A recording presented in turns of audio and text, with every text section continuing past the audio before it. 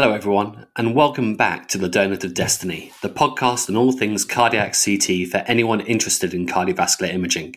My name is Alistair Moss, and I'm a cardiologist in the University of Leicester in the UK.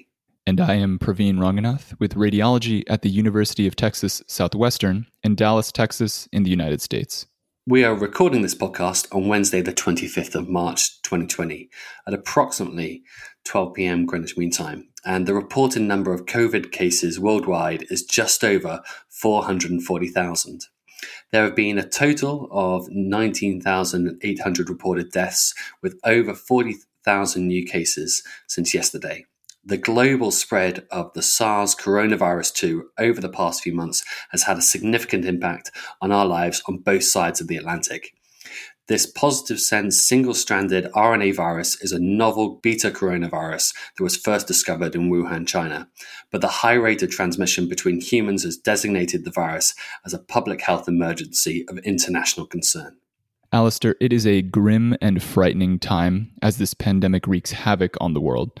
It's imperative that everyone out there, especially our healthcare providers, stay vigilant and arm themselves with the right information to combat the disease and flatten the curve.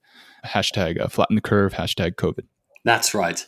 That means for the imagers out there working from home, whilst Netflix is tempting, do not let that get the better of you. Oh, but Alistair, all these pandemic-style movies out there are trending. I don't know if I can stop watching. Praveen, focus. Okay. Alistair, I presume we will be discussing COVID today? Yes, Praveen. This episode's topic is COVID-19, and let's be specific, this is short for Coronavirus 2019, and in particular, what this pandemic means in the context of cardiac CT. We will be discussing the appearance of COVID on those cardiac CTs, what precautions we should take when scanning COVID patients, and new roles of cardiac CT in the post-COVID era. Let's jump into it then, Praveen. As hard as we've tried, we still haven't managed to completely exclude the lungs from the cardiac CT field of view. And for that reason, our cardiac imagers will encounter all sorts of pulmonary findings, including COVID-related ones. Are there specific pulmonary findings for COVID that cardiac imagers should be aware of? Well, Alistair, unfortunately, as with most viral pneumonias, the CT findings of COVID are not specific to a particular organism. For example, a study of about 1,000 patients out of the high-prevalence Wuhan city population demonstrated a sensitivity of 97%, but very low specificity of 25% for CT in diagnosing COVID. This corresponds with an about 65% positive predictive value and 83% negative predictive value. Interestingly, early PCR tests for COVID had relatively low reported sensitivities, around 60 to 80%.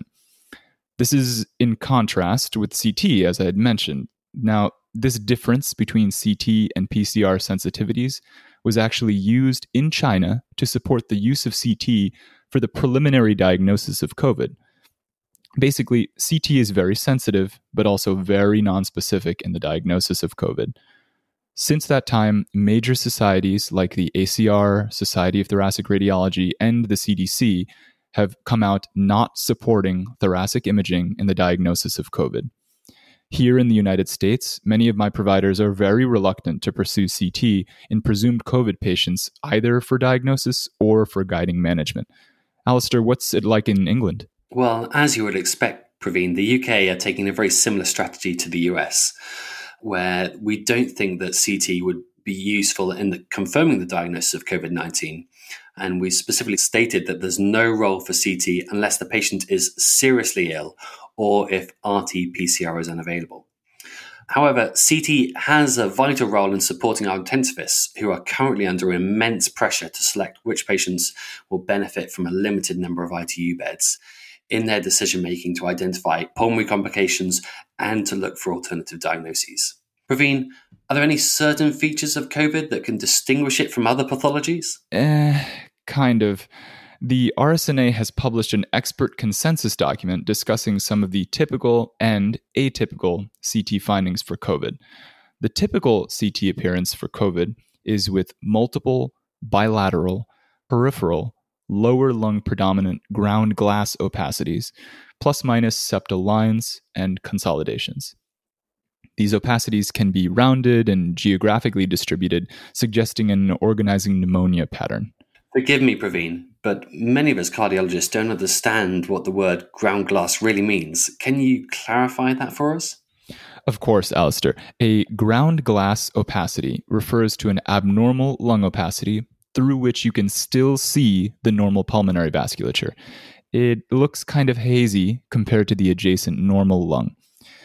On the other hand, consolidations are opacities through which you cannot see the normal pulmonary vasculature. It looks whited out compared to normal lung. Perfect. And are viral pneumonias the only thing that can cause ground glass opacities?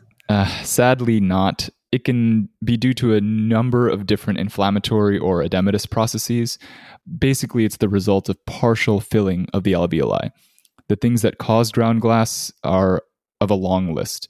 It's actually easier to look for atypical CT features of COVID rather than the typical ones. Atypical features include extensive tiny pulmonary nodules, cavitation, pleural effusions, and lymphadenopathy.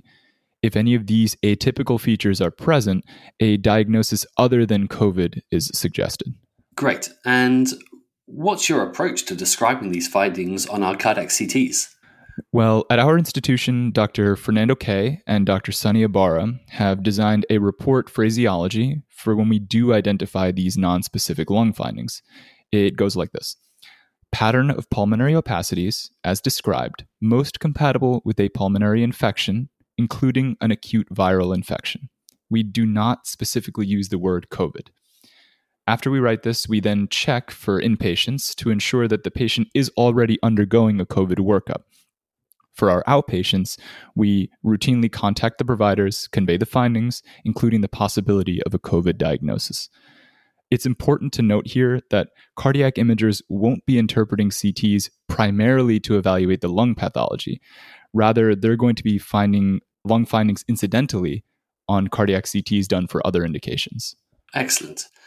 So let's move on to the logistics of actually scanning our suspected COVID patients. As with all other areas of healthcare facilities, we should take precautions to limit exposure between the patient and the staff when these patients are in the CT department. There is no current standard recommendation on how to handle these scenarios. Each CT department should establish a standardized protocol for imaging suspected or confirmed COVID patients optimized to their workflow. The SCCT has issued a COVID-19 response document that outlines general approaches to CT department precautions. In general, hand hygiene and limiting direct contact are key. Yeah, Alistair, I feel like I see a new hashtag wash your hands or hashtag social distancing type of thing on social media daily right now. It's heaven for all these germaphobes and introverts out there. Precisely. Prior to entering the CT department, the patient should be masked. Personal protective equipment is recommended for all staff directly contacting the patient, most notably for the technologists and cleaning staff. Is there any specific type of PPE that we should be using, Alistair? Well, droplet precautions with standard square masks is a minimum, and airborne precautions with N95 masks are used in certain scenarios. The European and American CDC both have specific recommendations on what constitutes appropriate PPE, including gowns, masks, and gloves. But these things seem to be changing very frequently. Yeah, that's right. I'm still not sure if the CDC has advised which brand scarf I should be using for facial coverage. Is it Armani or is it a Walmart? Well, Praveen, all of these changes are likely related to the rapid shifts in PPE supply and the demand as we learn more about how this virus is transmitted. All right. What about scanner decontamination? Well, it's a similar story here. No standardized cleaning protocol for scanners has been established. Most reporting centers describe a comprehensive environmental cleaning technique after all suspected and confirmed COVID patients.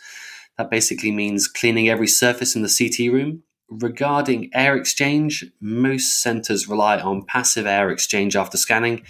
That means letting the scan room air out. This passive air exchange occurs anywhere from 30 to 60 minutes. So all in all, the decontamination process can take anywhere from 30 minutes to several hours. Cardiac imagers should be familiar with the cleaning and air exchange protocol of their CT departments.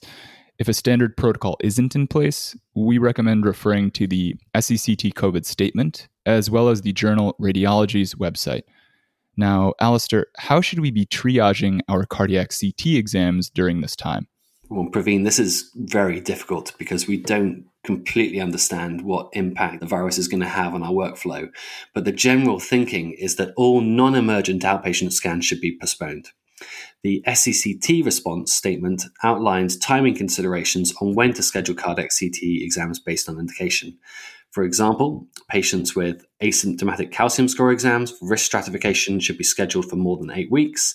In contrast, higher risk patients with stable chest pain should be scanned sooner, within the next 2 to 4 weeks, even potentially within the next few days if capacity allows. Along that line of thinking, I've noticed that our structural cardiology team has reserved urgent CT imaging only for inpatient TAVR and TMVR workups. We have deferred all stable outpatient structural workups for at least 8 weeks.